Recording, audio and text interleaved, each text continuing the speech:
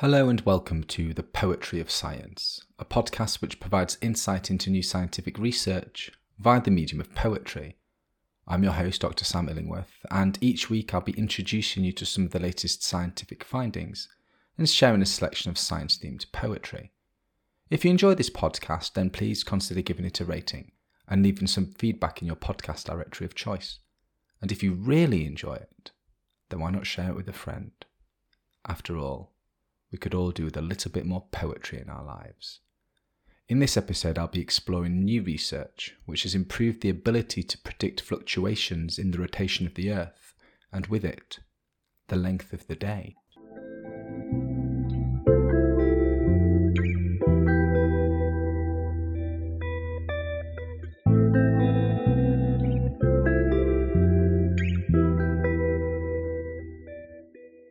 Stood at ease, we travel restlessly through the stillness of space, apprenticed nomads blindsided by the fluctuations of our approach. Motions exchange from roving ground to troubled sky, every push a pull, every pull a push.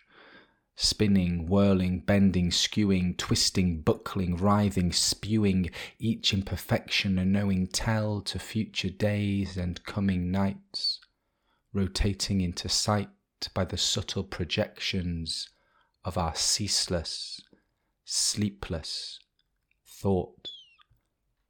This poem is inspired by recent research published in Nature Geoscience, which has found a key breakthrough in the quest to accurately predict fluctuations in the rotation of the Earth and so the length of the day, potentially opening up new predictions for the effects of climate change. Geodesy is the science of accurately measuring and understanding three fundamental properties of the Earth: its geometric shape, its orientation in space, and its gravity field, as well as the changes of these properties with time. Similarly, the angular momentum of the Earth is defined as the movement of its mass when it is rotating or spinning, a property that is fundamental to the structure and variability of the atmosphere, and which therefore has an important influence on both regional weather and climate. The total atmospheric angular momentum is also directly related to the rotation rate of the Earth and hence the length of day. As the Earth spins around its axis, its overall mass and rotation result in what appears to be a steady rotation. However, surface wind changes and variations in high and low pressure patterns can alter this, and if the atmosphere speeds up due to stronger winds, the Earth's rotation consequently slows down, causing the length of day to increase. In this new study, researchers use state-of-the-art mathematical modelling to show how fluctuations in the length of the day can be predicted more than a year in advance, which is significantly longer than had previously been possible. Given the links between angular momentum and climate, this method also provides a source of long-range predictability from within the atmosphere, as well as a firm link between geodesy and climate prediction. Now that you've heard the science, let me read the poem to you again. Stood at ease, we travel restlessly through the stillness of space, apprenticed nomads blindsided by the fluctuations of our approach. Motions exchanged from roving ground to troubled sky, every push a pull, every pull a push.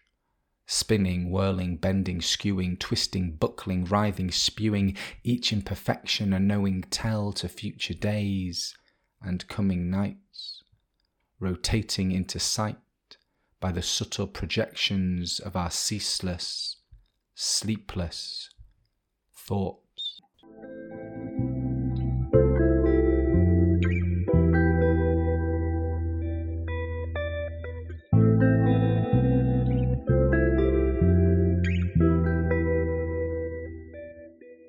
In this section of the podcast, I like to share a poem written by another poet on a topic related to the science that has been discussed so far.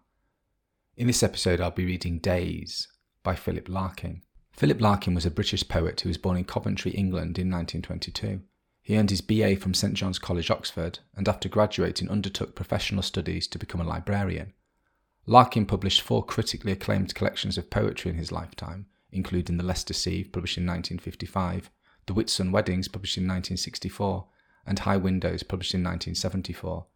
His many honours include the Queen's Gold Medal for Poetry, and he was also offered but declined the position of Poet Laureate in 1984, following the death of Sir John Betjeman. Larkin died in 1985 at the age of 63, and was buried at Cottingham Municipal Cemetery near Hull. Days by Philip Larkin. What are days for? Days are where we live. They come, they wake us, time and time over. They are to be happy in. Where can we live but days? Solving that question brings the priest and the doctor in their long coats, running over the fields.